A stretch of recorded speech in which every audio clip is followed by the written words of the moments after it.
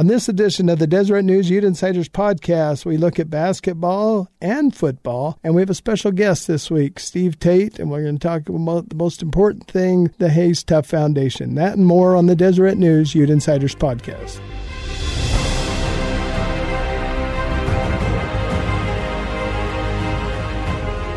I'm Steve Tate, and you're listening to the Deseret News Ute Insiders podcast.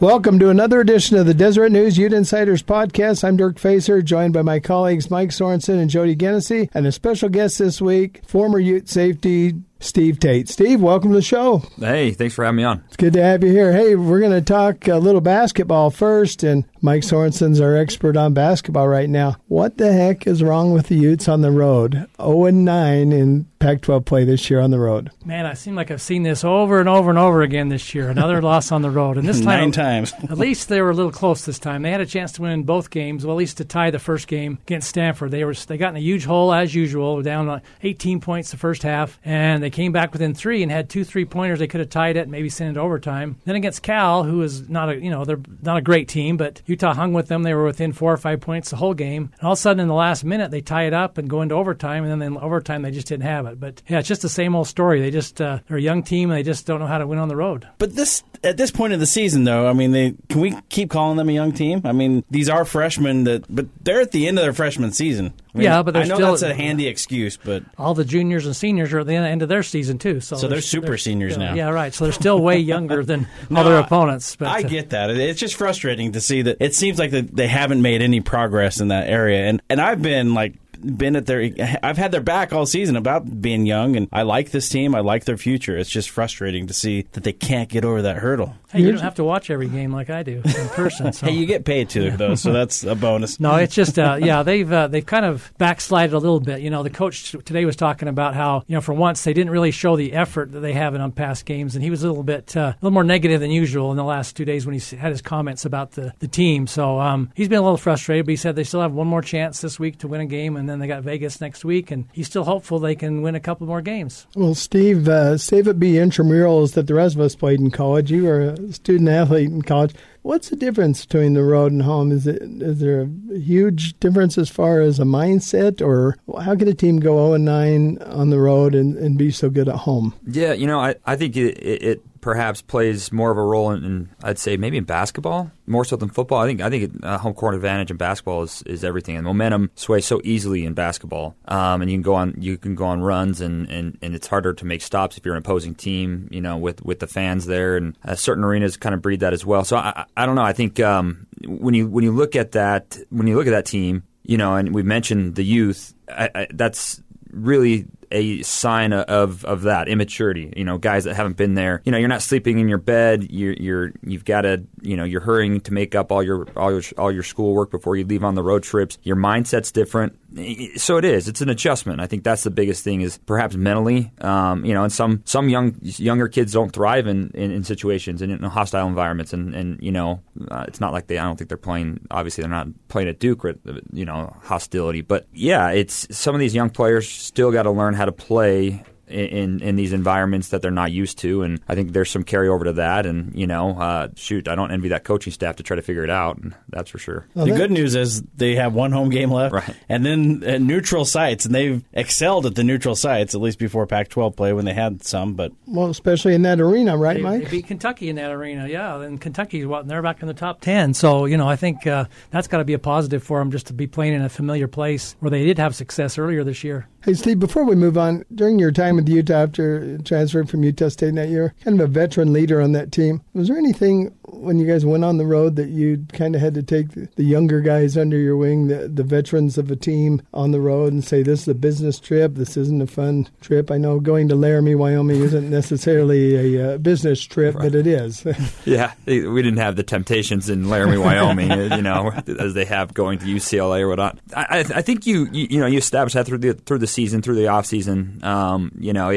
being a leader on that team, it was always kind of our duties to keep them in line. So I think there is a lot to that. You don't have that. It's no different than you look at any team, really. You look at the Jazz, right? They always want to bring in that senior leader for those situations, perhaps when the team goes on a little bit of a skid, like we've seen the Jazz. And veterans know how to handle those situations. So I think it's similar. Utah right now doesn't have a guy like that to really rally the other kids. But there is something to that. The Jazz, when they brought back Raja Bell, you see it over and over. Guys that can handle some of those ups and downs and ebbs and flows in the locker room and really take the young guys aside and show them how it's done. I think maybe the best example of that with the Jazz was the Ty Corbin era, where he had some really exciting young talent, Gordon Hayward and some other younger guys that, even Rudy Gobert, but he kind of leaned towards the Richard Jeffersons and the guys that had been there and done that, and they weren't good enough to get them very far into the playoffs or even to the playoffs the particular year that I'm thinking of. But it's easy for a coach to just lean on those veteran guys. Yeah. And I think that's where Coach Krystkowiak does deserve some constructive criticism, I'll say it, just for not having enough juniors and seniors on this particular team when they needed it. Next year, I think they'll be fine. Better than fine. I think they're going to be an excellent team next year. But this particular year, not having those upperclassmen, I think, really hurt. Hey, Mike, let's talk about the Pac-12 tournament seedings.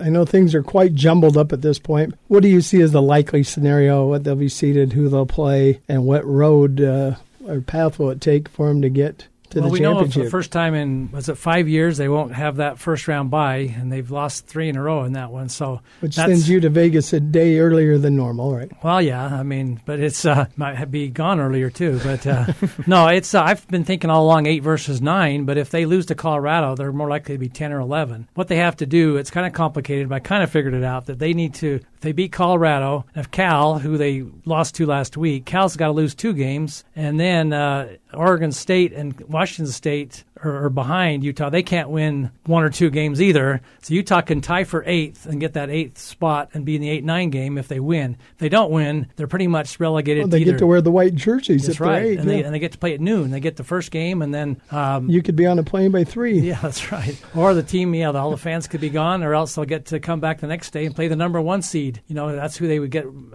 matched up with if they win. So, but if they lose, then it looks like they're going to probably be number 10 or 11 even. And that would be not the best one.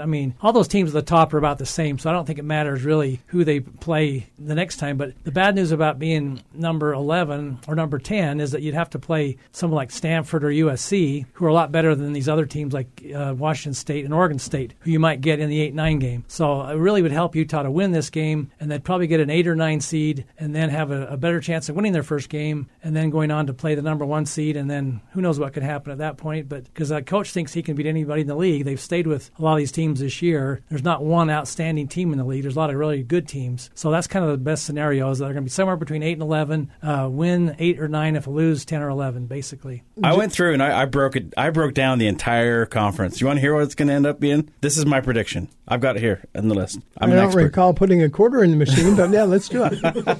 I was really bored this morning, so I went through and extensively looked at the rest of the schedule for every single team in the Pac-12. So at the top, I have it predicted that Oregon and UCLA are going to be tied at 13-5, but the Ducks trounce the Bruins in their only meeting, so they'll get the number 1 seed. At number 3, you're going to have Arizona State at 12-6. Arizona is going to round out the top 4 at number 4, 11-7, so they'll get the byes. Number 5 and 6 will be Colorado, 7 USC. Cal is going to end up 8-10. The Utes are going to lose to Colorado, but they're still going to end up with the 9th seed because they're going to be tied with number 10 and 11 Oregon State and Washington State. But because Utah had a better record within those 3 teams, they're going to get the top seed between those 3, and then Washington is going to round it out at number 12. Boom.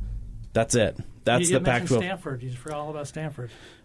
Stanford is tied with Colorado at 5-6, but Colorado gets the edge there in the tiebreaker, so Stanford will be 6. Mike, Colorado. So that puts Cal versus Utah in the first round, 8 versus 9. Do you think there are any tickets available? Can you still buy tickets at this point? I'm guessing you probably can buy a lot of tickets at this point. There'll be less this year because Arizona's good. Remember last year Arizona was bad, and Arizona probably has half the fans that go to this tournament, and so there'll be a lot more fans this year. Nico-mania. Yep. That's Mike. Colorado, obviously a very talented team, but they're kind of skidding to the finish line here. Are they going to come in a little angry Saturday? Yeah, I feel sorry for the Utes in that regard because that was Utah's worst loss of the year. They lost by 39 points, and that was just an awful. And you saw an uglier game than that in Boulder once. Yes, I saw. Well, it was 40 points, but anyway, that was a bad loss, and this team really just out-physicaled Utah. They just looked like men against boys, which has been the case in a lot of games this year. But in that game in particular, they just dominated Utah from start to finish, and Utah was never in the game. And now they've lost the last couple of games, 3 in a row, I guess. So they're going to be really mad. They were in position to win the whole thing. Right. And now they could, like Jody was saying, they could be number 5, 6, or 7. And so they're going to be kind of angry. And I think Utah's going to have their hands full this weekend. Guys, how restless do you think Utah fans are? We talked about this a little earlier. Jody mentioned that they're a young team, but they should have come of age a little bit as the season's progressed. Steve, how about your perspective from an outsider? I mean, do you think Utah fans are getting frustrated because they're used to good basketball? And then I'm considered one of those fans, right? I grew up actually season ticket holder at Utah basketball. I was a ball boy there for a little while. Yeah, I was a big basketball fan. Yeah, I think fans are restless. I'm on Twitter. I see what the feeling is. I think people are patient in general, of course, with this young team. I think, as kind of Jody mentioned, I think at one point though you can't give that. It's hard to use that as an excuse because that's Coach Krzyzewski's his own fault, right? And not having those upperclassmen or having those transfers year in and year out. And I think that's a little bit of a not to say red flag, but I know the common approach nowadays in basketball and football is the transfer rule. So it's not just happening at Utah, but the consistency at which it's happening at Utah is what's alarming. And I think Utah fans have got to see this team progress. They want to see this team progress. More importantly, I think they want to see this team remain intact. More transfers perhaps after this year could raise more red flags and concerns for Utah fans. So I think right now, I think it's safe to say that he is a little bit on the hot seat as far as patience goes with the fan base. Mike, they've got a big recruiting class coming in next year, highly touted recruiting class. However, there's only one senior that's departing on senior day. So there are going to be some people that are leaving the program again this year, isn't there? Well, yeah, but I think the guys that will be leaving will be guys that have not really played this year because I can't say for sure, but I think the top 5 or 6 guys are pretty solid to return, just from what I can tell. A lot of them are local kids, who don't have anywhere else maybe that they are going to go, and guys like Timmy Allen seem pretty solid, like he's going to stay. You never know. I mean, nobody expected what happened last year with a couple of guys leaving, Jace Johnson, and Donnie Tillman. But I think these guys are coming back. They got Ian Martinez coming in, great shooter. Caleb Lohner's another, highly touted. These are both top 100 guys. Pelle Larsson, the guy from Sweden, I believe, and so they got some really good talent. And so I think this year, as fans might be a little disappointed, but in some ways, Utah is their own worst enemy by beating Kentucky and BYU and Minnesota early. The start of the year, if you said Utah's going to be 15-15 this year, a lot of people said, well, that'd be great, with this all freshman team and all sophomores. But they got ahead of the curve so much that now when they start losing, everybody's going, what's happening to this team? We thought they were going to be great. So I think that kind of hurt them just by overperforming early in the year. So, I kind of think that the coach, is not going to be on the hot seat right after the season because they're not going to break everything up and start over, and all these guys might transfer, and then you have 3 or 4 years of, starting over and have a problem. So I think they'll let this class come in next year, and if they have another losing season next year, it could be a real problem. He's signed through 2023, right? Mm-hmm.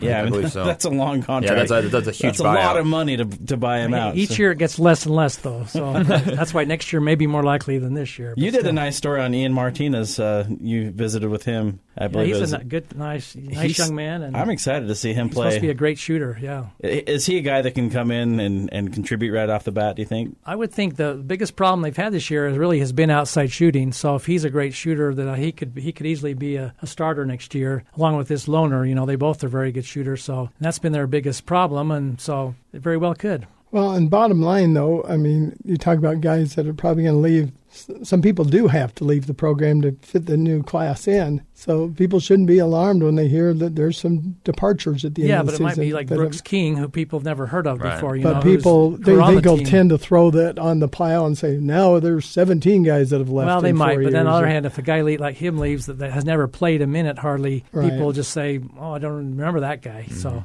but yeah, definitely they're going to have 3 or 4 guys that are just going to have to move on or whatever. But there is attrition like that at every school every year with players that just that aren't good enough. And so, I mean, that's like you said, Derek, people might pile on, but it doesn't matter essentially. It matters who stays and if they can deliver a better product than they had this year. I mean, the thing that, like, they were in a lot of these games. They played Oregon really well in Salt Lake. I mean, and now UCLA, they've been there with a lot of these really good teams. They had some excellent victories. So they have the potential.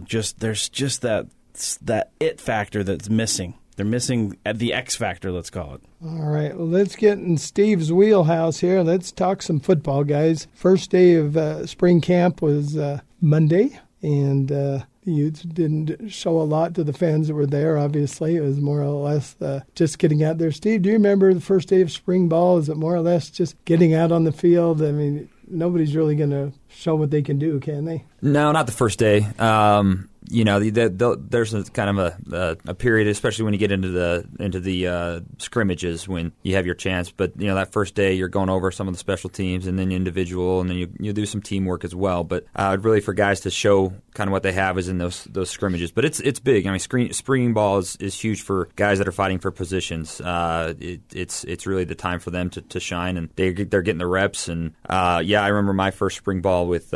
When I had transferred, I was coming off my mission, and my first spring ball was an eye-opening experience with Urban. It was hard, it was difficult, it was a grind, and he played the mental game more than anything. And asking him what my name was and what position I played, and, I mean, you name it, and it was just like, what is going on? You should have asked him what his name was. Come on, who are you? You recruited me. Yeah, I remember he stopped practice in the middle. I remember there was this one time where I didn't come to balance and on this tackle. And it was just a tag off. We weren't actually hitting. It was just to show that you're in good position. You still wanted you to break down. And I guess I had done it, kind of lazy, if you want to use that term. So he stops practice, blows the whistle, and asks who I was, what my name was, who my coach was. And that's in the whole. You have all the teammates just looking at you like, who is this guy? And of course, my confidence at this point. I was off my mission for like 2 months. My confidence was. I was still trying to find my confidence because my legs were scrawny.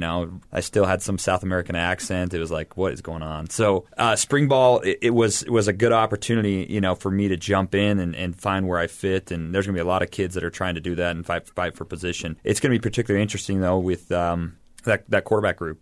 I mean, that's what I'm intrigued by. Having a senior in Huntley, there's some value in that. And not just a senior, a guy that's been through the program. And now the new trend is go basically get your senior, right, with these transfers. And it's obviously worked. Look at Oklahoma, and guys can jump into that spot really well for the most part. But again, a lot of those guys are jumping in a system that's been in place for a long time, and this will be the second year, obviously, going in with this offensive staff, and so a guy like Cameron Rising coming in and being able to jump into that, it depends a lot on the guys around him, and so much of success in football, both on offense and defense, comes from systems, being part of a system, and Ludwig established that last year, and can you continue that forward through this year? It's a big question mark, obviously. Do you think they'd rather have a guy that has a lot of years left ahead of them jump up and become the clear leader, so you have a 3 or 4 year starter? Personally, I would. I mean, look, that strategy of rent a senior has worked for programs, but we're also talking top 5 programs that can probably count on guys like that. But Utah. I don't know. I think this will be an interesting year to see if this guy ends up taking that starting position. Ideally, yeah. I think, Joe, to answer your question, ideally you'd like a guy to take that as a sophomore and grow, and if he has the skills as a sophomore and has the ability and the leadership, all the qualities you need, I'd take a guy like that over a guy that's coming in and giving you 1 year. But all depends on if you have those guys, and if you did, I guess you probably wouldn't be bringing in some of these senior transfers. But yeah, it is an interesting world we live in now with that transfer world. It is. Mike, Jake Bentley comes in, 33 career starts in the SEC. how would he not be the starting quarterback? Makes you wonder, and I kind of wonder when I listened to the comments by Kyle yesterday when he praised Cam Rising, and you almost think maybe he's trying to motivate the other guy a little bit. Sometimes these coaches will say things, for the psychological reasons, as Steve probably knows that there's a lot of things going on there. And maybe he did have a better day, but it's the first day, so who can say? But maybe he wants to kind of light a fire under Bentley and get him going because he might think, oh, this other guy's ahead of me. So, but yeah, I would think that just he gets 500 yards passing against Clemson, one of the best teams in the country. He's got to be pretty darn good. And so you'd think you want to use a guy like that over trying to build your program for a year. And maybe, Rising still has 2 more years after this. And if he can play a little bit more this year off and on, and then he still has a lot of time left after that. It might help Rising's case if they had a little bit more, seniors in the running back and skill positions.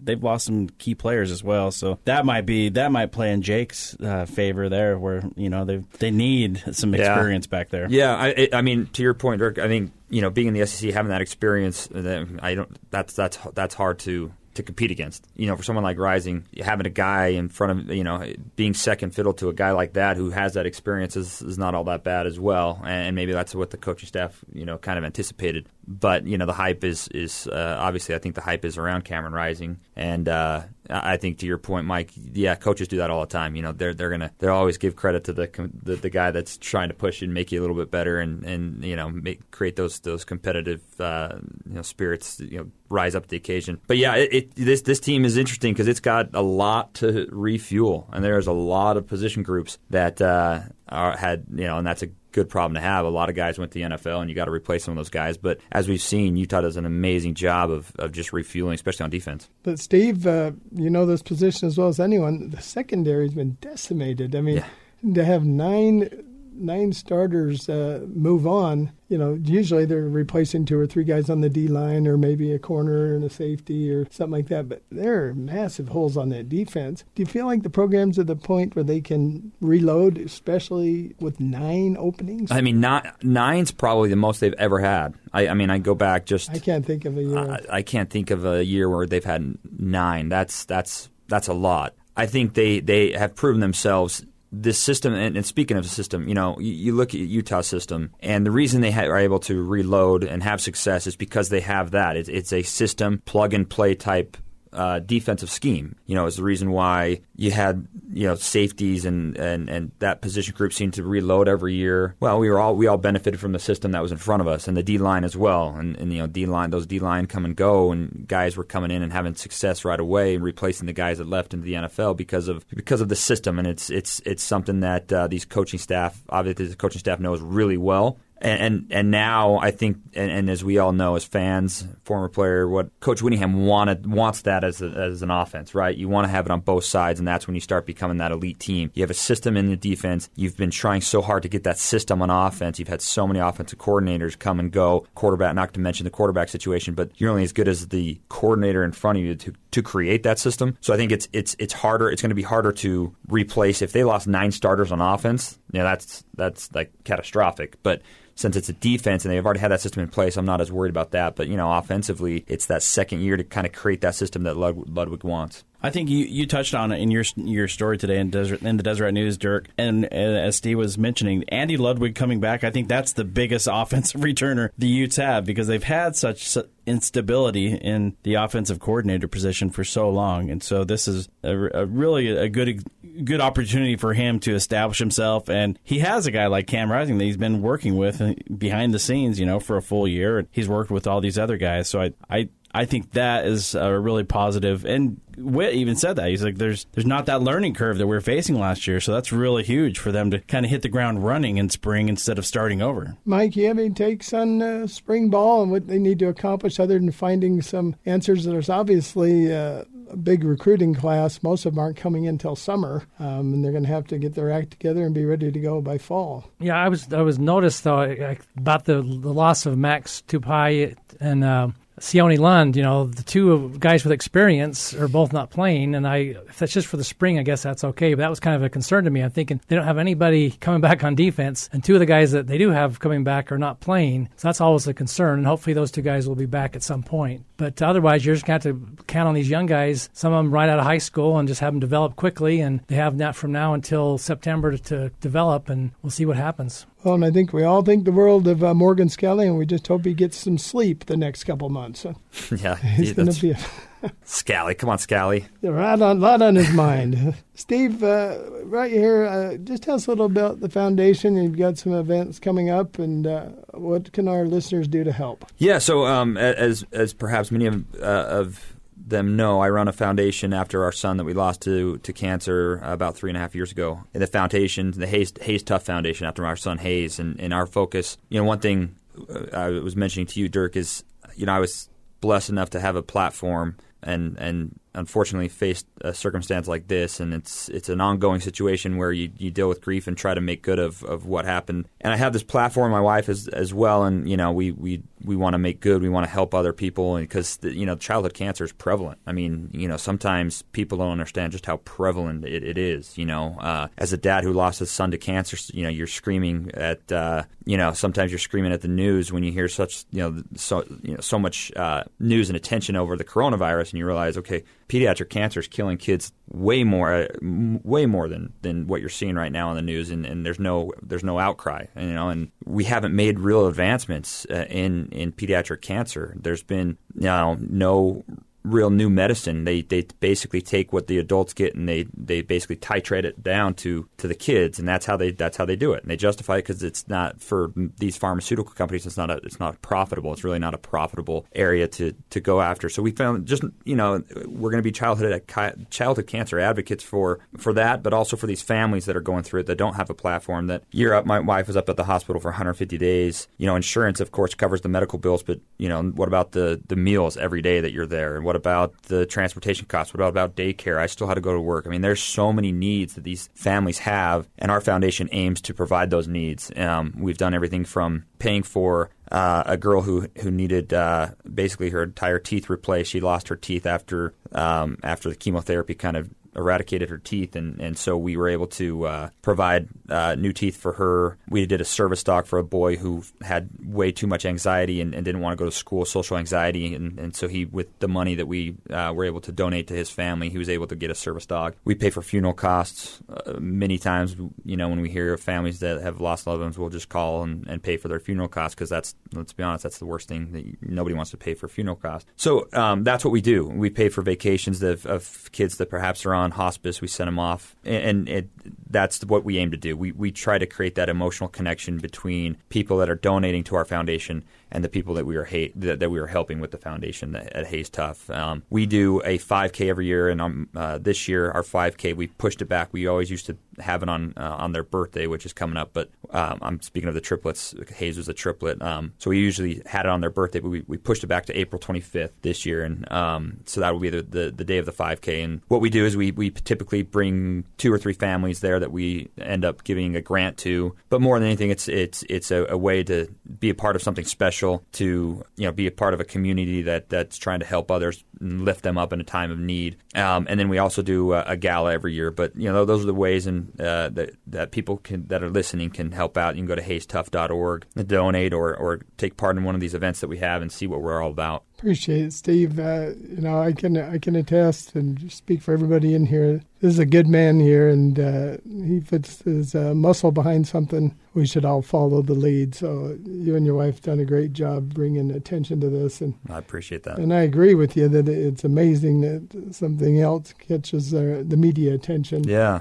It's heartwarming to watch Steve on Twitter. I mean, he's a fun follow. If you're not following him, follow your Twitter handle. At Tate28, yeah. Yes. But one thing that I really enjoy about, maybe that's the wrong word, but it touches my heart that this your cause brings out the best in the rivalry, brings out the best in sports fans, brings out the best in humanity. I've seen a lot of blue-clad fans supporting you, and red and blue coming together to try to. I mean, because we all love children. It's and this is something that we would all, as fathers, we would all take on ourselves if we could, but we can't. And this is how we can help others. Hayes passed away December 3rd, so just after, of course, in fact, BYU and Utah ended up playing in the bowl game right after Hayes passed away. So that was the year that they were actually taking a break. But it came at a time when, of course, it was right before the bowl game, and there was a lot of classic rivalry talk. And look, I know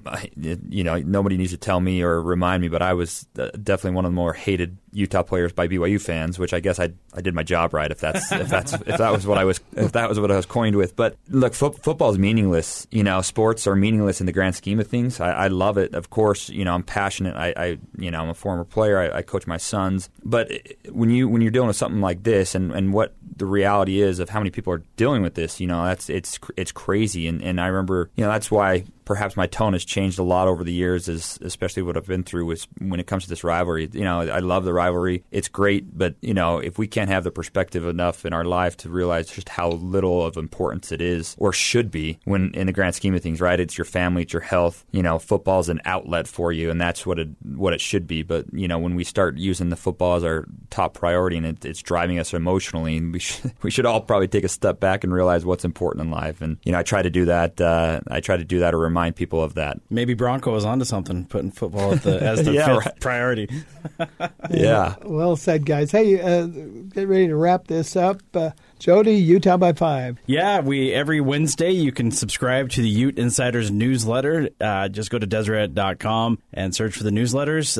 It is delivered to your inbox every Wednesday night. This week we're going to dive into a little bit of the NFL Combine and look at the hype surrounding Javelin Guidry and he was the man at the NFL Combine running a 4.29 40, and I know that he was disappointed in that because he had his sights set on the fastest 40 time ever, which is 4.22. But we're going to go into 5 different aspects of his performance at the Combine. My most impressed, everybody's talking about his 40 time. He pumped, he did 21 reps on the bench press, which was right around, I think that was what Lecky Fotu did as well. So that's impressive for a corner. So don't tick Lecky off. So I don't need him coming down here. Well, I'm not as scared as Lecky now. Now I'm more scared of Javelin.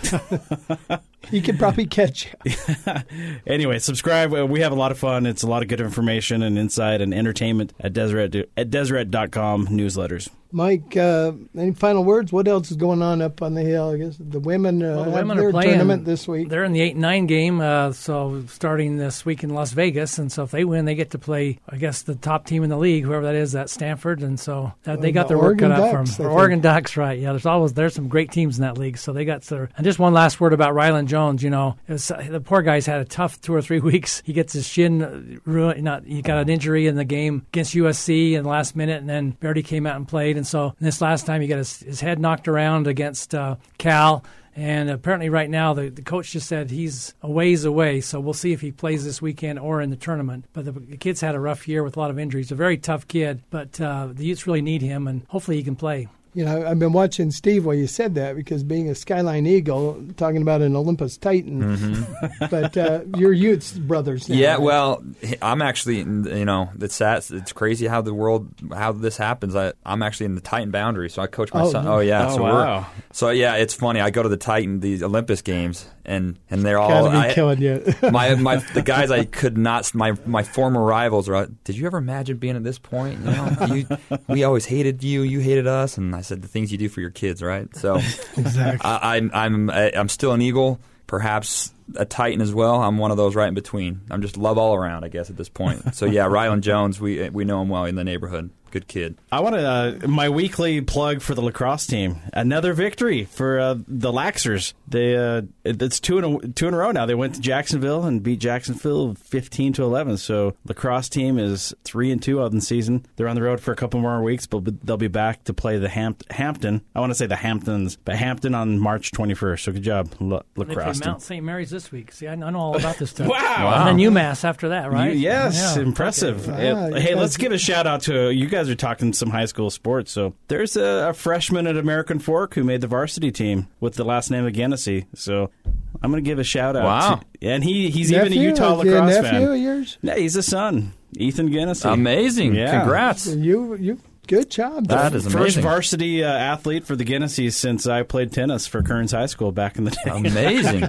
That's awesome. Congrats. Yeah. That's big news. Hey, other big news, the Red Rocks are off to another great start again. I think they're still undefeated, last time I checked. Yeah, and I guess they won the Pac-12 regular season title, so they got the conference tourney coming up. They are 10-0 for the first time since 2015. Impressive. Break up the Red Rocks.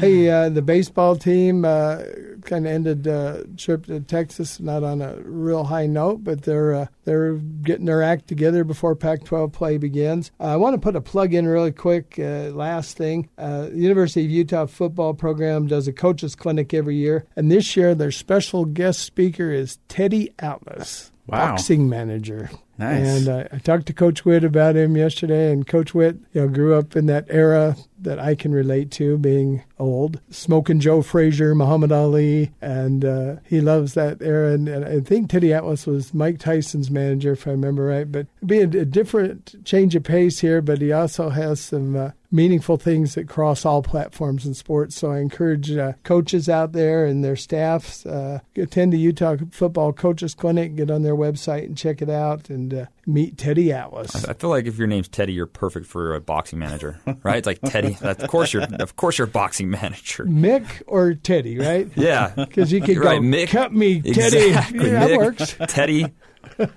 It all works. Hey, folks, we want to thank you for listening. And as usual, we will talk to you later.